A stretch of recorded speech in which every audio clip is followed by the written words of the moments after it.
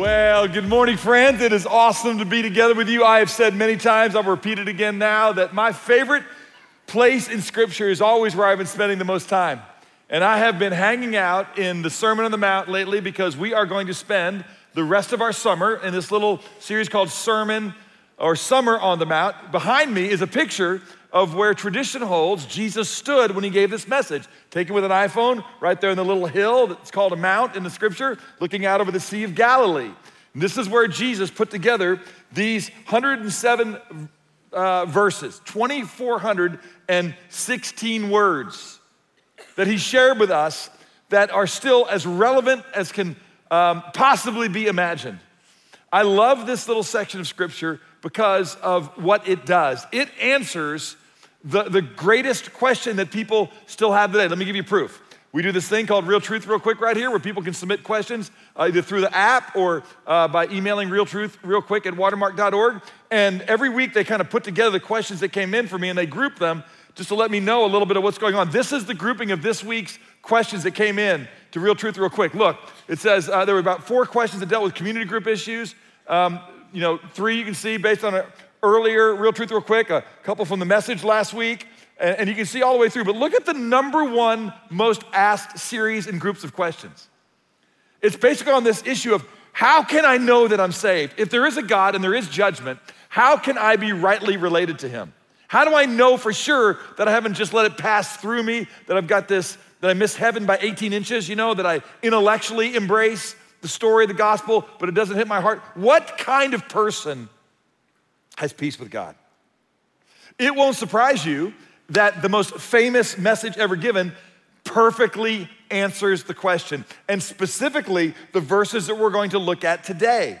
They're known throughout history as the Beatitudes. You might ask yourself, why are they called the Beatitudes? That's a weird word. Well, it just is a transliteration, if you will, of a Latin word beatitudo, which just basically means blessing. And so in the Latin translation of Matthew 5, 3 through 12, you have 9 different times that word show up. And so it commonly became known as the Beatitude section of the Sermon on the Mount. Let me remind you, the Sermon on the Mount is one long message. It's a message that frankly has so many statements that are still largely embraced and part of our even biblically illiterate society.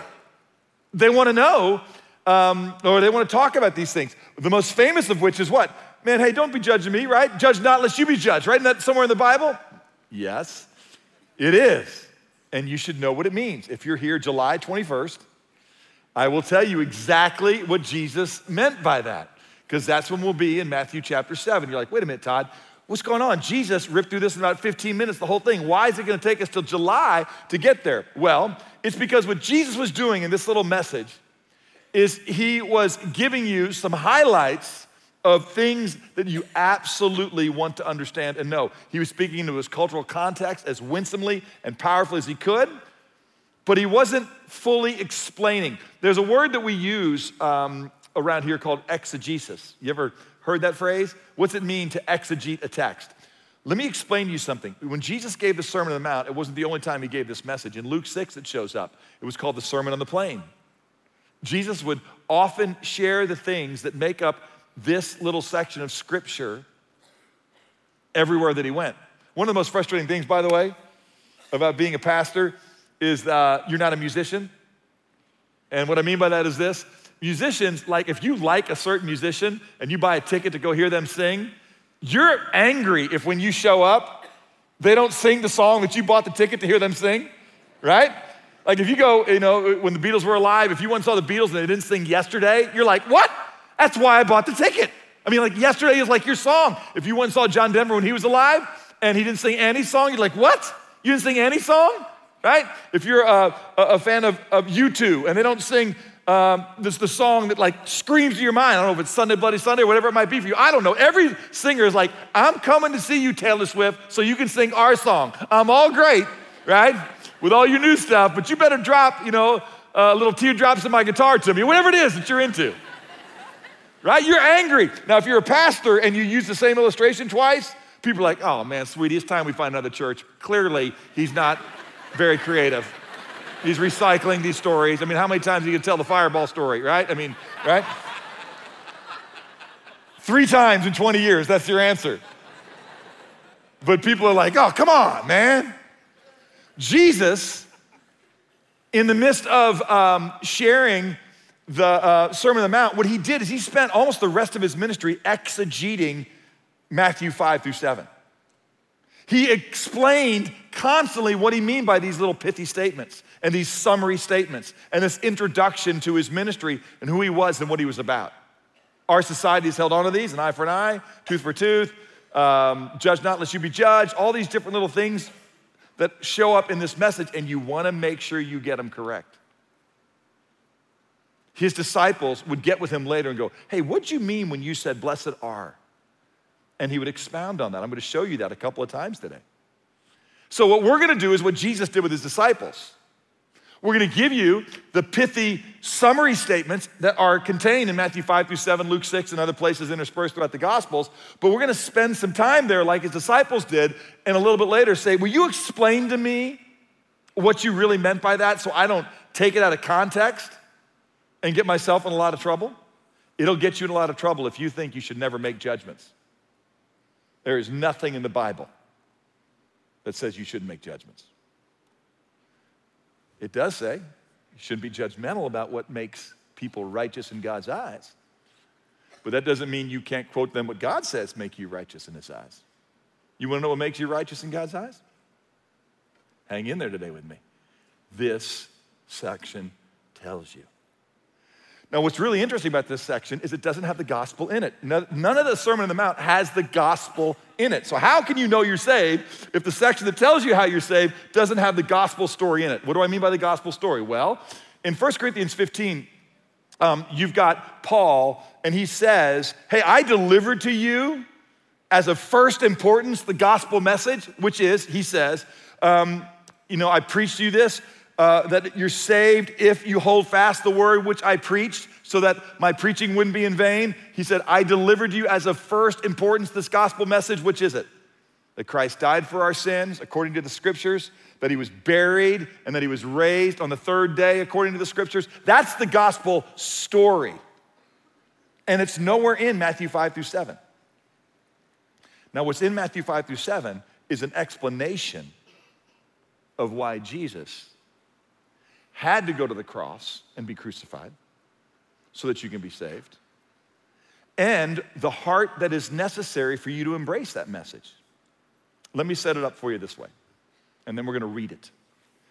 I want you to think about the moment in your life you're most embarrassed about. I want you to think about when you were doing the darkest, nastiest, most vile, repulsive, God-dishonoring, worthy of judgment thing. I want you to think about doing that, not the act and the sadness that it creates, but I just want you to find yourself in that moment when you knew if there was a God and he showed up at that moment, there is very little question what your destiny should be. And I want you to ask yourself what you think would happen if in that little dark room where you're hiding, even though God's omniscient and he knows all things, you think you kind of got away with it, you're kind of past it, maybe you're haunted by it, you've never shared it with anybody. I want you to put yourself back in that moment, and I want you to ask yourself, what would God say to me if in that moment he kicked the door open and the light flooded in and he was there? Because how you answer that question is gonna determine whether or not you're gonna want to know God and whether or not you're gonna be encouraged by who God is or whether you're gonna continue to live inside a lie. This series of verses are the answer to what God would do, because probably most of us think it would go down like this. Door kicked open. Hey, what are you doing? That right there is why I made hell. It's what you deserve, and it's what you're getting. And you couldn't be more wrong about that being God's response to you in that moment, that most vile, shameful moment. Can I tell you exactly what God would say? And I'm gonna prove it to you. This is what would happen. Are you ready? Boom! Oh, child,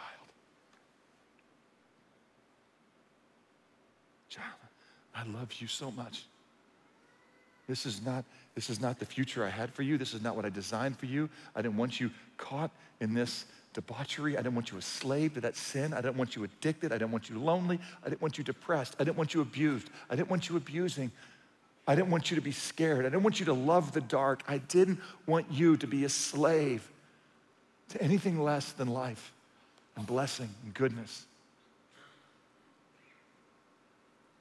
Do you want out? Do you want to come to me and live with me and be forgiven and be restored? Come. Now, let me just say, that is almost too wonderful to believe that it's true. But it is. Nothing twists and deforms the soul more than an unworthy conception of God. And there's an enemy, and all he wants to do is deceive you and make you think that God is trying to rip you off, that God's trying to oppress you, that God delights in judgment, that he knows what you've been up to, and you're gonna get yours. And this, gang, this section of Scripture will correct your thinking if you'll just listen. And if you'll quit making God in your image and what you would do in that moment to somebody who had betrayed you, stabbed you in the back, forsaken all the love that you have shown them. Because he's nothing like you. He's more wonderful than you can imagine, unspeakably kind. Now, make no mistake, God will eliminate sin. He will judge disobedience, but he's made provision so that you could be forgiven and pulled out. He loves you. He is a father king. You are his child, and you might be a slave right now and the tool of the enemy, but he wants to rescue you from that, restore you.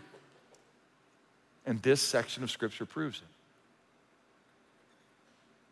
Where are we in the Bible? We are in Matthew 5, which is important because it comes right after this little section of verses in Matthew chapter 4, verse 23 and 25. Let's set the context. This is what's going on. We have been in the middle of what has been known as the silent years. It's been 400 years since God has any prophet, any revelation, any suggestion that he was who he said he was in terms of wanting to reveal himself to a specific group of people. It was said well last week, there's really only two kinds of folks on earth. There's the Jew that has been given the law of God as a source of revelation to show you that God is holy. He doesn't trifle with sin, but he loves people. And so he was going to rescue a specific group of people from real earth circumstance, real earth provision, the oppression and the horror of men against men because men don't know God. That's what we do. We abuse one another. And he was going to deliver some people out, and he's going to tell them how to live and fellowship and walk together as God intended them to. He was going to create a new community that was blessed and protected, that the rest of the world could see the blessing and the protection of their way, and they were to call others to follow in the way,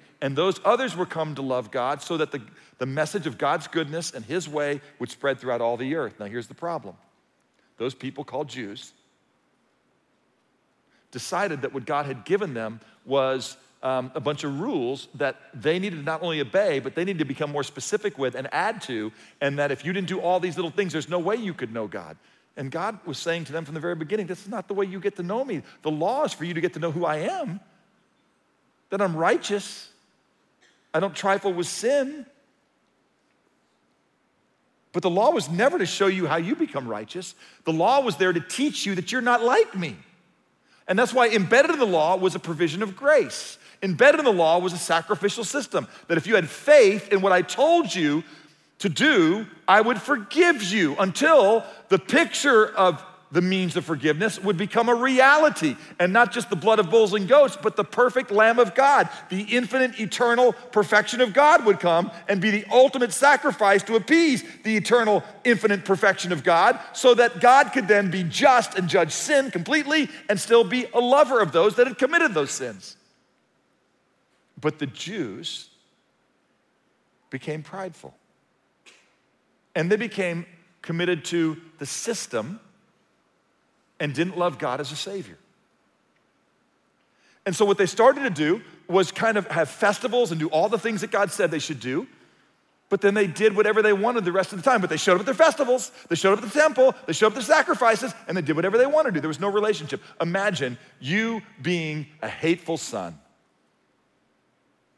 who 364 days a year bad-mouthed your mom, hated your mom, talked poorly of your mom, cursed your mom, and then on Mother's Day, you sent her chocolate-covered strawberries.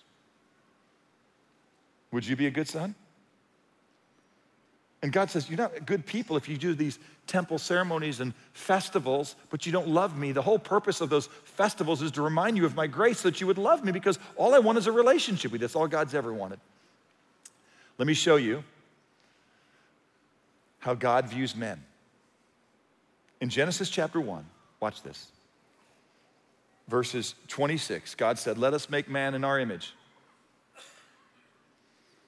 according to our likeness, and let's let men do what we do. We rule over all of creation, God, the Father, Son, and Spirit. Let's let men rule over the earth that we create, over the fish of the sea and over the cattle of the earth and over every creeping thing. We're gonna make them sovereign. There's gonna be nothing like them. No one who has the cognitive ability and the sovereign endowment to rule. And God created man in his own image. That's not the word for male, it's the word for humans.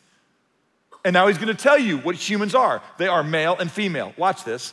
Distinct, equal, both valuable, together representing God, not the same, separate, but they love each other, and they should become one as they walk with God and love each other the way that God and the Father, Son, and Spirit are distinct, separate, equal, and subordinate in their clear definition of roles. The Father is not the Son is not the Spirit is not the Father.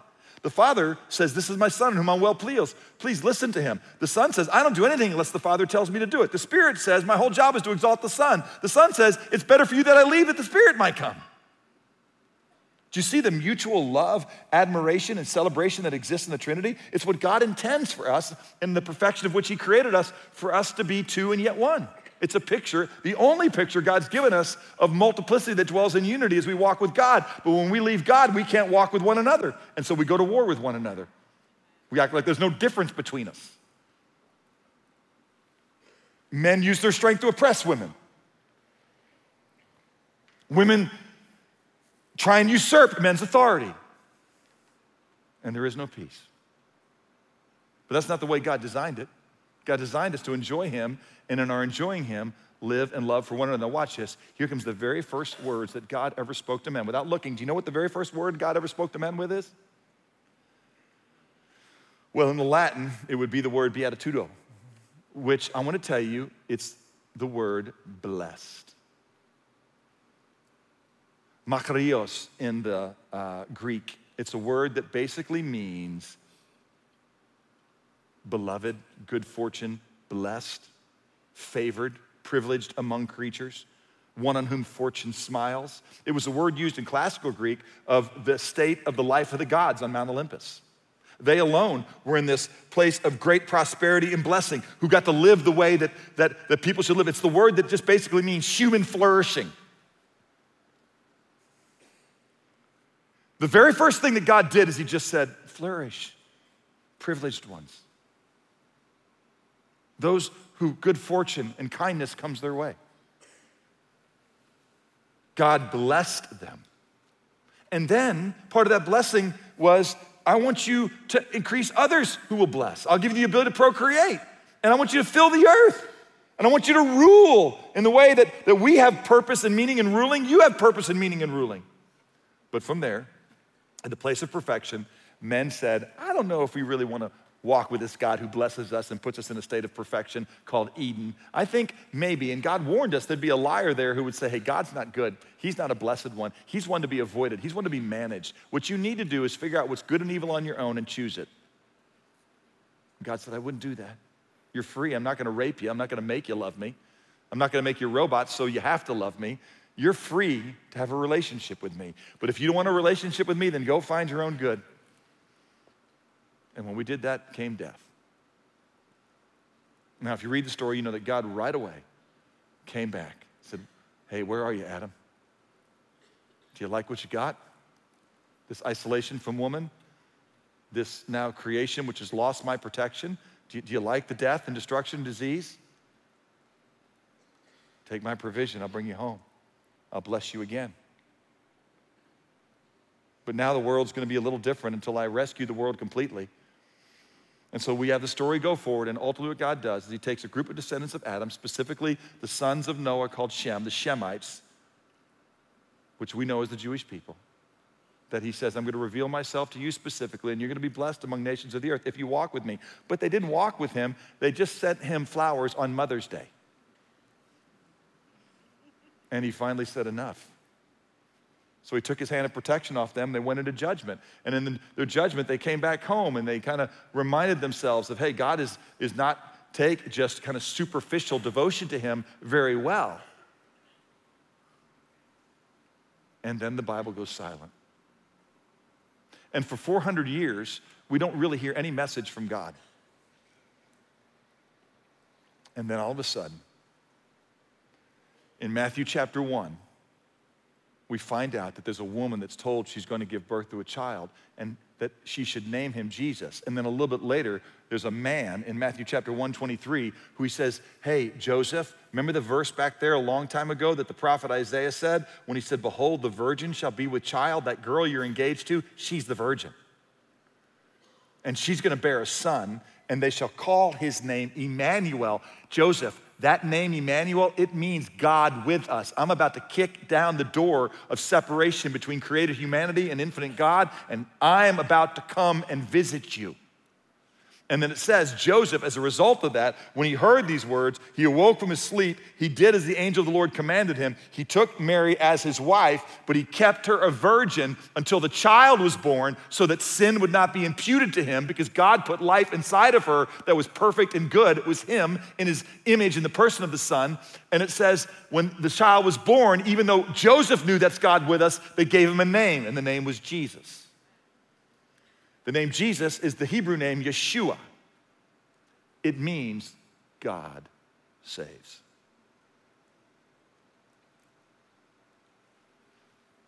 This young man grew up. And in Matthew chapter 4, we have this. In verse 23, it says, Yeshua, the Lord saving one who has come, that's kicked the door in of creation, that is depraved and debaucherous or stuck in dead religion, because there's only really two kinds of people: the Gentile who doesn't know God and never loved God and never pursued God. And so this is what the Gentiles did. They made up this story, this mythology. This is who God is. The God is in the heavens. That's what the word Baal means. B-A-A-L, when you see it in Scripture, the word Baal means God in Canaanite language. And he is the Lord of the heavens, and he has a consort. He has a wife. Her name is Asherah or Anat, and she's the goddess of the earth. And what happens is periodically they have relations. They're intimate, and his semen comes from heaven in the form of rain. It hits the earth, and then what happens is it causes the seed of Asherah to grow. And when it grows, it turns into crops, and we eat the children of Baal and Asherah. And so it's only right that since they're sacrificing their children that we might live, that we create Baal worship, and we sacrifice our children to them so it will rain again and the harvest can grow. That was the mythological idea of Canaanite worship. It was surrounded with temple prostitution because you slept with temple prostitutes. They would have babies. Those babies would be sacrificed. And God said, that is just unspeakable. And you have every kind of perversion and deviation and craziness and mythology that came out of it. That's the Gentiles. The Jews had the law. We're righteous enough if we do the things you tell us we should do, instead of falling in love with the God who made gracious provision for them. And God's kicking the door in. He's about to show up to those two people. It says that Jesus wanted to let people know that something special was going on, so this is what happened. As he went all throughout Galilee, teaching in their synagogues. That's just a place where folks who said they knew the Bible and what God had said was going to happen were, and proclaiming the gospel of the kingdom. He healed every kind of disease. Why? He was reversing the effects of the fall. He was showing that he's the sovereign one that can reverse disease and death and war and destruction and anxiety and depression. Every kind of sickness was being reversed. That's the way God intended it. He's bringing back Edenic moments. And the news about this spread all around. Can you imagine that? And they brought to him all who were ill, those who were suffering with diseases, demoniacs, epileptics, paralytics, and he healed them. So large crowds started to follow him from all over the region. The northern region, the non-Jewish region, east of the Jordan River, that's called Decapolis, all the way down there where the temple is, everything came. And when Jesus saw that he was becoming more popular, he said, I didn't come to be popular, I came to tell you who God is. And you may not like it, but this is who he is. And so he went up on the mountain. He said, other people can come, but people who want to follow me and really learn from me, I'm going to tell them more. And he sat down, and his disciples came to him. He opened his mouth, began to teach them, saying, blessed are the poor in spirit, for theirs is the kingdom of heaven. Blessed are those who mourn, for they shall be comforted. You know these words, right? You have never even tried to memorize them, but they're just kind of out there all the time. Blessed are those who are gentle, for they shall inherit the earth. Blessed are those who hunger and thirst after righteousness, for they shall be satisfied. Blessed are the merciful, for they shall receive mercy. Blessed are the pure in heart, for they shall see God. Blessed are the peacemakers, for they shall be called sons of God. And then he stops, and for a second, and if you will, I think he paused, and then he went into verses 10 through 12. We'll get to those in just a moment. But let me just show you what Jesus is doing right here, okay? I think this is the way to understand the Sermon on the Mount. This is the way the Beatitudes want. These first three that we're gonna talk about just in a second, the poor in spirit, the mourning, and the meek, those are just foundational beliefs and characteristics of folks that will experience what God wants humans to experience. I'm gonna explain to you, if you're not poor in spirit, if you're not an individual that mourns your own brokenness, if you don't wanna be surrendered to your king, then you don't have the foundation to receive the gospel. But if you have those things, you're gonna want the God that can give you what you don't have, which is righteousness. And so you're gonna hunger for more of God. And if you hunger for more of God, when you come back into relationship with God by grace, you will be, among a lot of other things, symbolically merciful, a lover of good, and you will be a maker of peace. That's the fruit. See, when the Spirit of God is there, love is there, peace is there, patience is there, goodness is there, kindness is there, gentleness is there, self-control is there. Don't ever pray for more patience. Just say, God, right now, I need more of the Spirit in my life. If I'm yielded to your Spirit, not leaning according to my own understanding, I will have self-control. In your marriage, when you're not being kind and you're not being good, you can be sure that in that moment, you're not walking with God. Because when God is there, the fruit, singular, of the Spirit, all these things are present when you walk with God. Love, joy, peace, patience, kindness, goodness, gentleness. And it's not an exhaustive list. It's just symbolic of every good and beautiful thing is there when God is there. The same thing is happening in the Sermon on the Mount and these Beatitudes. It's the fruit of being reconciled to God. Mercy, lover of good, peacemaker. Now what happens in verses 10 through 12, if you get the foundational characteristic right, the focus will be on more of God. The fruit will be more of the things I just said. But there are foes who will not like it. That's 10 through 12. They will persecute you because they don't like the fact that you're confronting their dead religion. And they may not like the fact that you're calling them out of their rebellion against God and living against their own way. They love their Baal worship. They love defining humanity and sexuality and freedom the way that they do. It maybe isn't bringing a lot of joy that's sustaining, but they like it enough right now that they're gonna keep doing it. And so the world's gonna hate you that's rebellious, and the world's gonna hate you that's religious.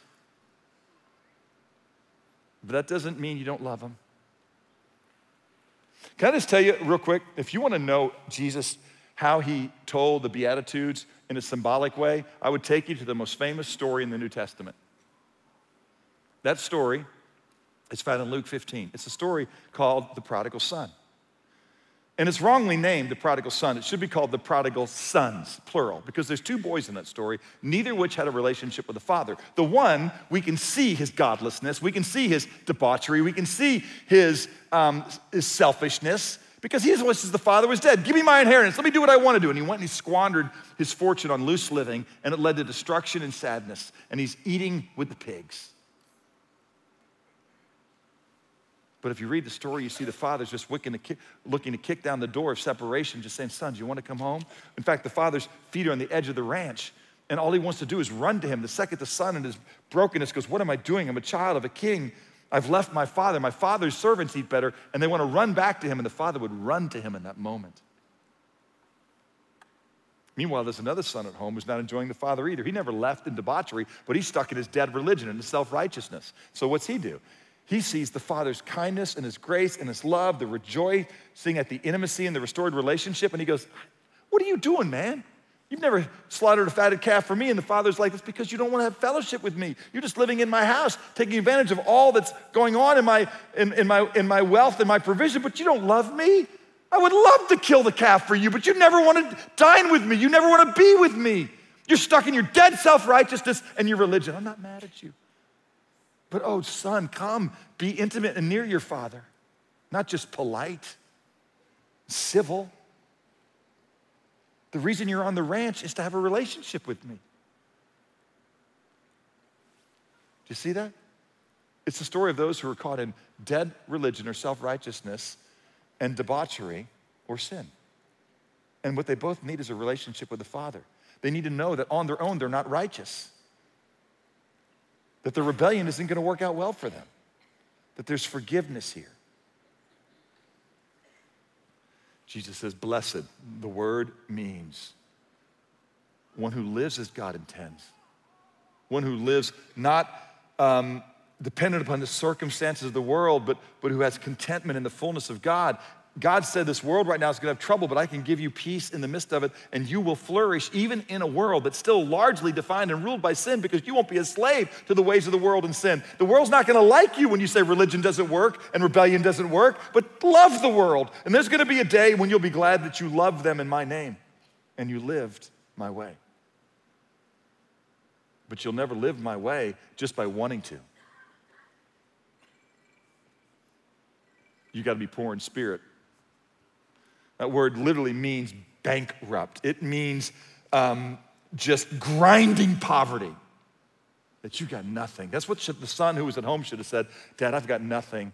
The only reason that we have a relationship is you want a relationship with me, that God, you and your sovereignty, Father, you and your sovereignty made me and longed for me to be intimate with you, not to behave and be polite, but to love Father.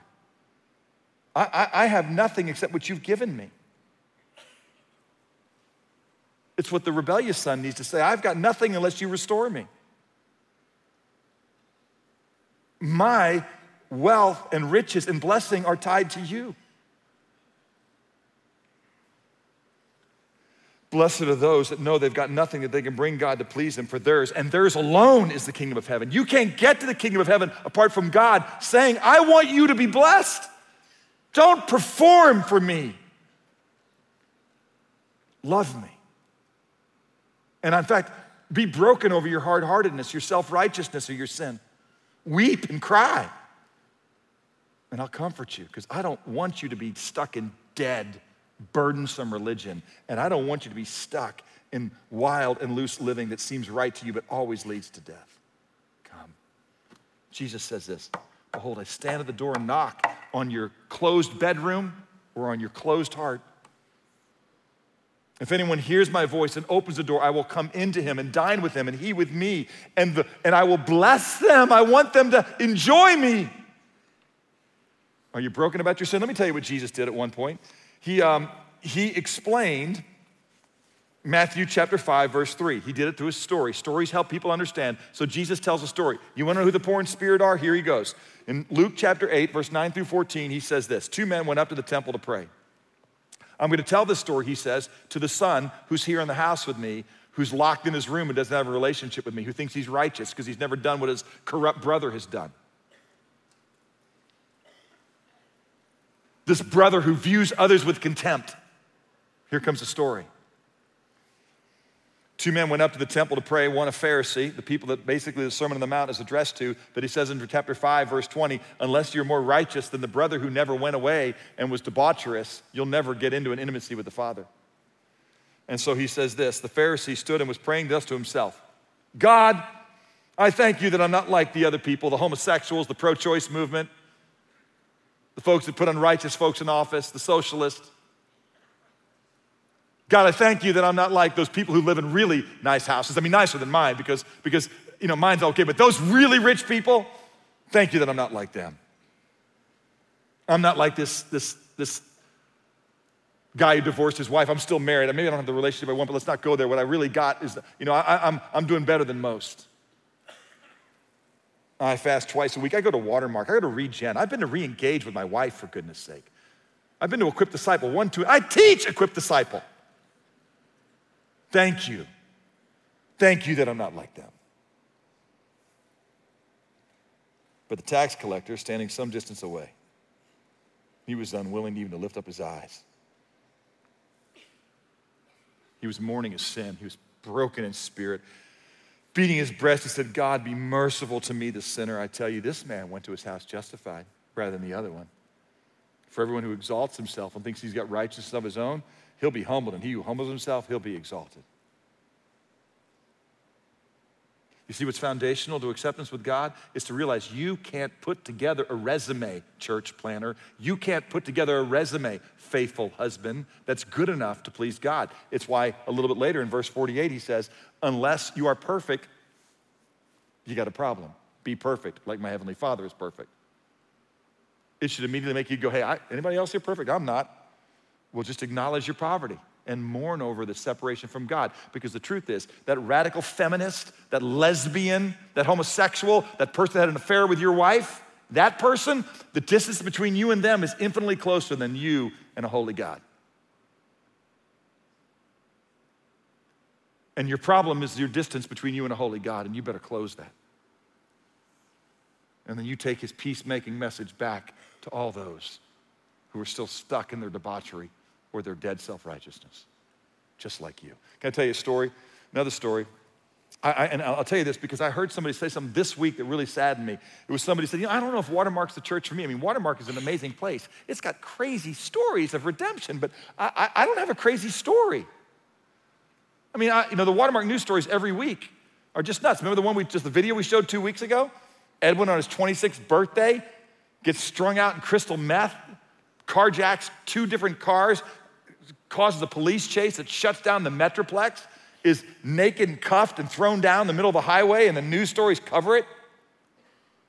And then some Mexican drug cartel gets involved in his life, and he gets redeemed. And you're like, wow. And you're like, well, man, it's not my story. I wonder if this is a place for me. Let me just tell you something. It's a place for you. Because this is the church for both sons. And both sons need the Father. Here's the story. Story of a church in England, and I don't even like the way the story's told. It's the story of a church who has a church in a dignified part of town, and they have some mission churches. I hate that because every church should be a mission. But they have mission churches down where the scum live, the scoundrels, the ex-prisoners, the thieves. And twice a year they would get together just to worship. And on this one Sunday when they were together, the pastor was walking his way down the communion rail, and he saw that a member of his distinguished church, who happened to be a part of the Supreme Court of England, was there on the rail, and next to him was a guy from the mission church that guy, earlier in his judicial career, had sent to jail for a couple of decades, and now was out, had come to know Christ, and was a part of the church down there, but together they were at the rail. And so after the service was over, the pastor, who's a friend of the judge, was walking home, and he said and the judge said to him, Pastor, did you see who was next to me on the communion rail today? And the guy goes, yes, I did. I didn't know if you did. He goes, oh, I did. What an amazing story of grace. And the pastor said, I know, I marveled at the same. And the judge said, can I ask you who you're speaking of? And the pastor said, well, the criminal, of course. And the judge says, I was talking about me. I mean, because of course that guy trusted Jesus. Everything in his life, he was born without a father. He lived in a home where he was never instructed in the way of righteousness and good. It led to incredible despair. He was eventually a slave to his actions and lost all of his freedom. He had nothing, and he cried out to God, and of course he sought God. And of course God in his mercy redeemed him. I'm talking about me, Pastor. You know my father. He was a leader in this church. I was raised in this church. I was taught Bible verses. My father loved my mother. I was trained in the best schools. I went to Oxford. Everything about my career and my life is thick with dignity. And the fact that God would show me my depravity and my desperation for a Savior and my need to be redeemed, that is a story of grace. Amen. My kids who have been raised, and they say, Dad, you've loved us well. When we think of a father, we think of a father who loves us unconditionally and seeks us, who models for us presence and faithfulness and kindness. You've modeled that for us. Dad, you've loved our mom. You and mom have created a home where there's been security. You taught us the truth about God. You told us that your imperfection was not a reflection of God, that God is the perfection of where you lack, and you taught us always the beauty of kindness of God's way, and we've seen it. We were part of a church where people really loved God and did the things that God should do, and my kids, every one of them, who have described their life this way: Dad, we've got more joy and less scars because we were raised in a community of grace. But every one of them have said, oh, but God has shown us our need for grace. We are sinners. And if it weren't for the kindness of God to redeem us, we would never want to worship him. But he has shown us in our more joy and less scars that we need a Savior. That's a Watermark news story.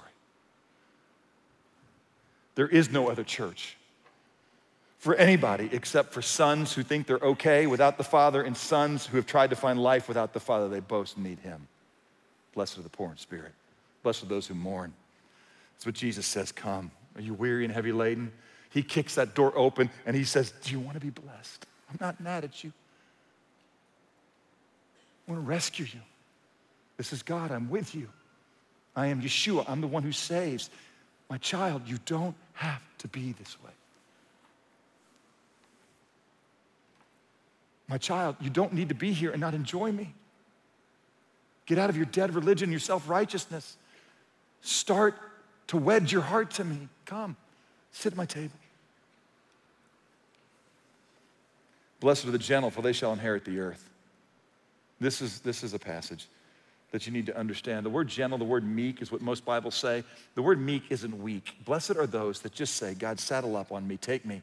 I have a friend who I privately, and every now and then we'll write a note to him. I'll call him Thunderhoof, that's his nickname. Because he was here. He came in here, hungover, smelling like smoke, living in the back row. Jonathan Bacluda. I was teaching Matthew chapter 5, verse 5, and I described who God is and how people who know God live with him. And I was talking about how blessed are the meek, and I used an illustration that came from this children's book. It's called Thunderhoof. Here's a picture of it up here. It's an early I Can Read book, so it's one I hang out in a lot.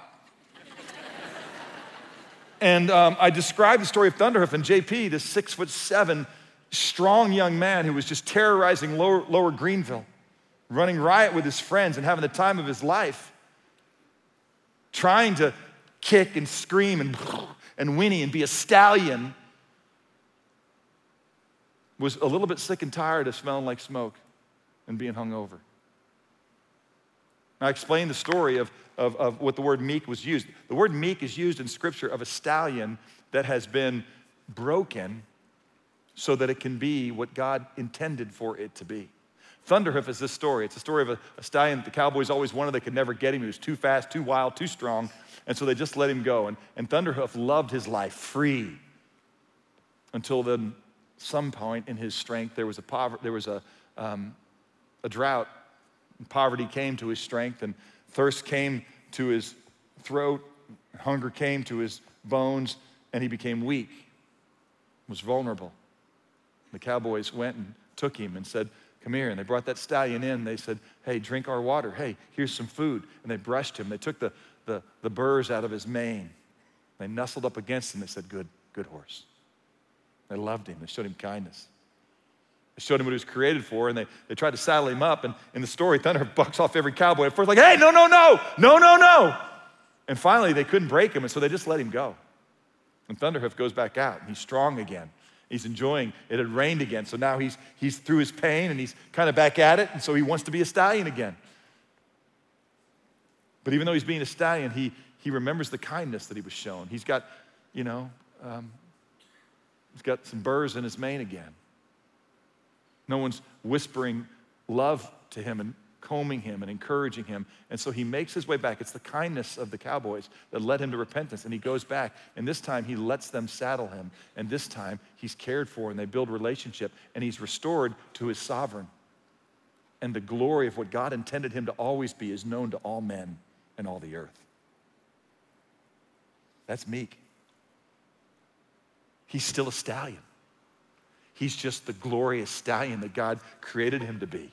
He's not cold and lonely. He's cared for and shepherded and loved, provided for. For all have sinned and fall short of the glory of God. That's not a verse of judgment. That's just saying you're not experiencing the life that you were created to experience if you don't saddle up and ride with the King.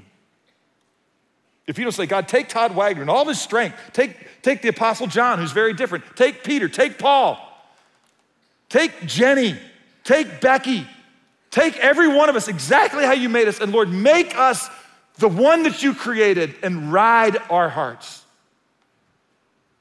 And let the glory return. See, that foundational belief that God, you're good, I'm left alone without you, I'm self-righteous, or I'm a slave to sin. I want you to be the son that's there, that enjoys the Father, that's not eating pig food. Come, Father, make me the child of a king. That's literally what, again, the word blessed means. It's a child who gets to live as the king intended. Blessed. Now watch what happens. Those foundational ideas. I am poor and I'm bankrupt. I hate my bankruptcy. I wish God could show me and make me more of what he had designed me to be. That means when you see that God is a merciful God that speaks blessed to you, you're gonna want more of God. Blessed are those who hunger and thirst after righteousness. Give me more, God, give me more. I know who I am, I know who you are. I want more of you. Can I just say this to you? If you don't want more of God, I doubt that you know him at all. If a man doesn't want to know more of God, it's doubtful if he really knows him at all. That was what I wrote in my Bible. That's what I wrote in my notes as I was reading that. That's what this means when it said, blessed are those who are hungry and thirsty of righteousness, because they will be satisfied. When you delight yourself in the person of God and run towards him and quit thinking he's there to rip you off, that's the lie of the enemy. God's not good, his word's not true. Disobeying him's not that big a deal. When you say, God, I want more of you because I see that you're good, full of loving kindness and truth, slow to anger. I know you're gonna judge sin, but I would confess my sin, and you wanna bless me? Oh God, show me more of this God that has come to save. Show me more of the God who's not angry at me because of my disease and who wants to heal me.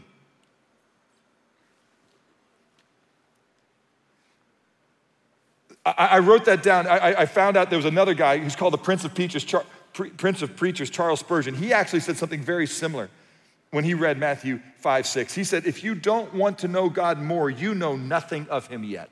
If you're here and you don't want community, you don't want to be a part of God's family, I don't know if you know God. If you're here and you're indifferent to the Bible, I don't know if you know God. If you're here and you don't want to declare his deeds and share his love with others and study his word and pray and seek intimacy, I don't think you know God. I mean, do you know who this is? He loves you. He wants to bless you. Make you what you were created to be. Free you from anxiety and despair and disease and selfishness and self-righteousness. If you don't think that God is worth running to with every discipline that you have, it's because you have a toxic view of God and you're buying a lie. Now watch what happens. The focus of your life, when you're broken and you realize the goodness and beauty of God, that he's not trying to rip you off and lasso you and put a bit in your mouth, but to make you what he created you to be, you're gonna want more of him. And when you want more of him, okay, that's your focus, then you're gonna bear certain fruit. Watch this. Blessed are the merciful. People that have been forgiven much, forgive. This, let me just tell you, Jesus, a little bit later, didn't tell a story, but he exegeted Matthew chapter 5, verse 7. It happened that he was with a Pharisee. His name was Simon.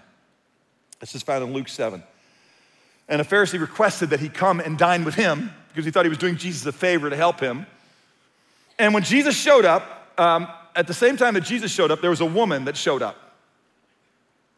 And this woman took an alabaster full of perfume and broke it, and she was so broken by her sin, she happened to be a woman of ill repute, she was so broken by her sin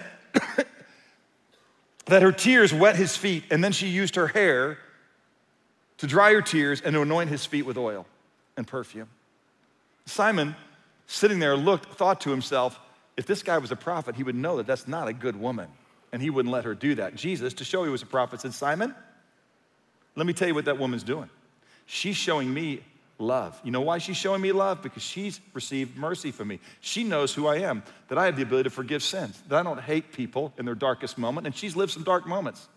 When I came in, you didn't kiss me. She's kissing my feet. When I came in, you didn't anoint my head with oil. She's anointing my feet. When I came in, you didn't cleanse me. That's just a simple step one way to greet a person where we all wear sandals. She is cleaning her feet with my hair. Do you know why? Because she has received mercy. You don't love me because you don't think you need mercy. Daughter, your sins are forgiven. And they're like, what? Who can forgive sins except God? Exactly. My name is Jesus, the Lord saves. I am Emmanuel, the Lord is with you. That's the story. Are you merciful? Man, yesterday I got up early. It was pouring down rain, I don't know if you remember. And I went over here to John Wallace's office. He's an oral surgeon here in town. He works with us in our clinic. We have other doctors who are part of our clinic on a normal basis. We get a backlog of people who specifically in the dental area, because they're indigenous or under-resourced, they can't even get basic dental care. And so every now and then, 4 times a year, what they do is they open up their office on the weekend. Let me tell you who's in this picture right here. Members of our body. One guy who's been married for 5 days left his new bride in bed. A single mom of 4 kids. People who had worked 65 hours a week in their dental practice, who got up early on a rainy Saturday morning to come. So about 35 or 40 people who were backlogged at the clinic could have diseased teeth pulled from their mouth that they might have some relief.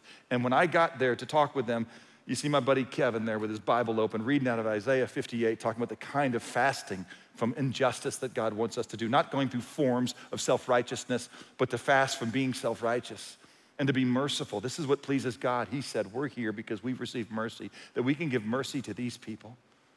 And they've got disease in their life, and we're gonna pull it in Jesus' name. We're gonna say, we're not gonna love you more now that we've done this if you agree with us, but you need to know the reason we're here is because Jesus loves you.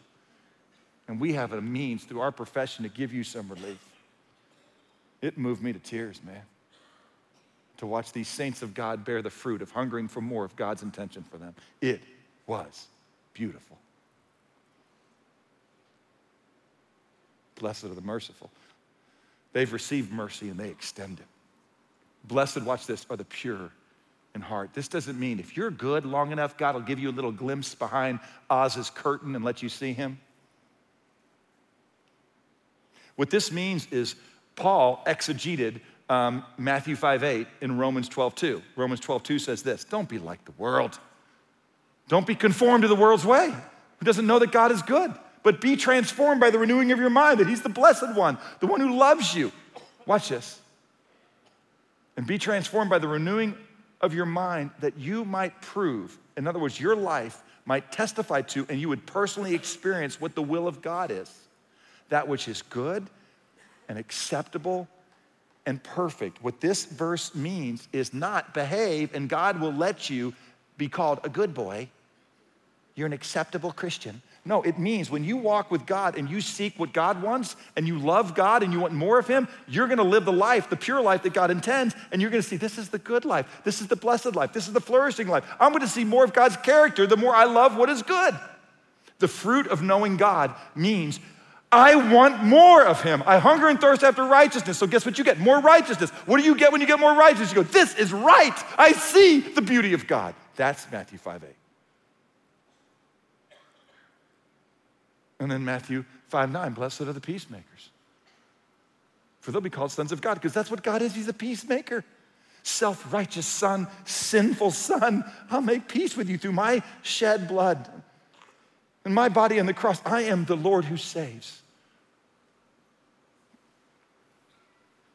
What have you done this week to be a peacemaker with the lost and the rebellious of the world, to tell them of the kindness of God? How have you modeled that kindness has come to you in the way that you're making peace with your spouse and your children and those that have offended you?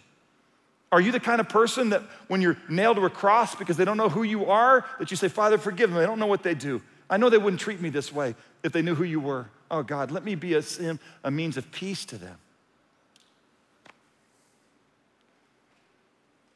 It's the fruit, Christian, of who you are. Now watch, there's a foe. And when you tell the world that their religion and their self-righteousness doesn't save, and when you tell them, hey, your sexual gender dysphoria, God's not mad at you about that, it's just because you're broken. Hey, you're lusting after other women, your addiction to pornography, God's not mad at you, it's just because you're broken. Hey, your anxiety and your depression is just because you're broken. And I'm not mad at you. I just want to help you be restored. I mean, your disease, your quadriplegia, it's because you live in a broken world.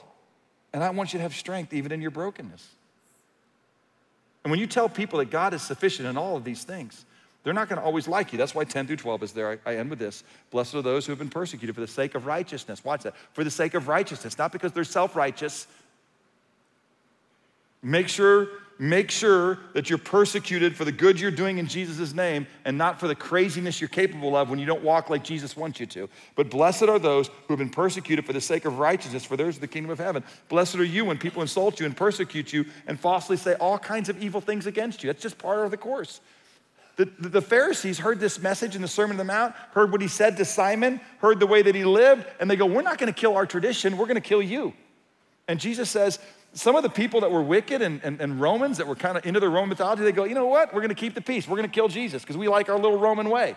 He said, don't be surprised when you call Romans Gentiles out of their paganism that they hate you. Don't be surprised when people who think they're righteous in of themselves hate you and you say that Jesus alone is the way. It's just what happens. But watch what he says. Blessed are you. Rejoice and be glad because your reward in heaven is great. You're coming home to dad.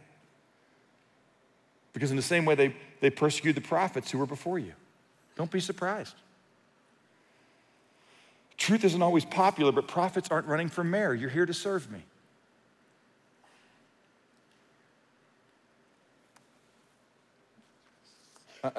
This thing's been thick with application, but I close with just these little points. Number one, when Jesus got done with the entire message, he went all the way through to Matthew chapter 7. This is what the people said. Verse 28 of Matthew 7. When Jesus finished these words, the crowds were amazed at his teaching. Some of you guys this morning went, Todd, if what you're saying is true, that's amazing. But here's the truth. Amazement doesn't save.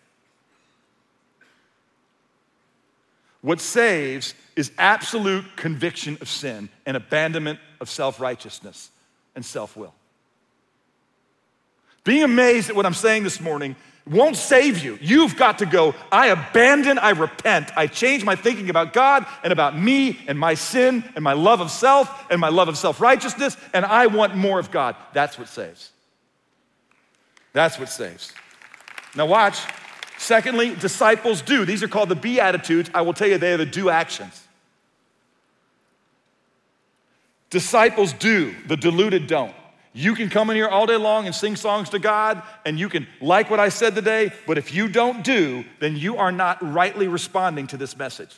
This is James chapter 1, verse 22, when James explains the Sermon on the Mount. In verse 22, he says this, prove yourself to be doers of the word and not merely hearers who delude yourself. That is Matthew 7, 24 through 27. A wise man hears and acts. Believers do, disciples do, the deluded don't. By the way, he goes on in James chapter 1, verse 22, he says this. He says, the one who looks intently at the perfect law, the law of liberty, and abides by it, walks in it, not having become a forgetful hearer, but an effectual doer, blessed is he. Same word. And then lastly, this. Believers are blessed. The reward of humility and the fear of the Lord are riches, honor, and life, it says. Believers are blessed among men, but they are promised persecution, not health, wealth, and prosperity. That is a lie from the pit of hell. I don't know if you're gonna get healthier or wealthier or wiser. You might be persecuted. You probably will be in some way, but you are promised that there's a blessing in that. Because the prophets who spoke and did for God what he wanted to do before you were persecuted in the same way. It's glorious to be a peacemaker, merciful to those who don't know the goodness of God yet. Seekers of good so they can experience the fullness of what God intended. Because you're poor in spirit, broken and mourning over your sin, saying, God, saddle me up, give me more of you, and I want to seek you. I love this text because it reminds me how much Jesus loves me. Father, I pray that my friends in this room see the love of God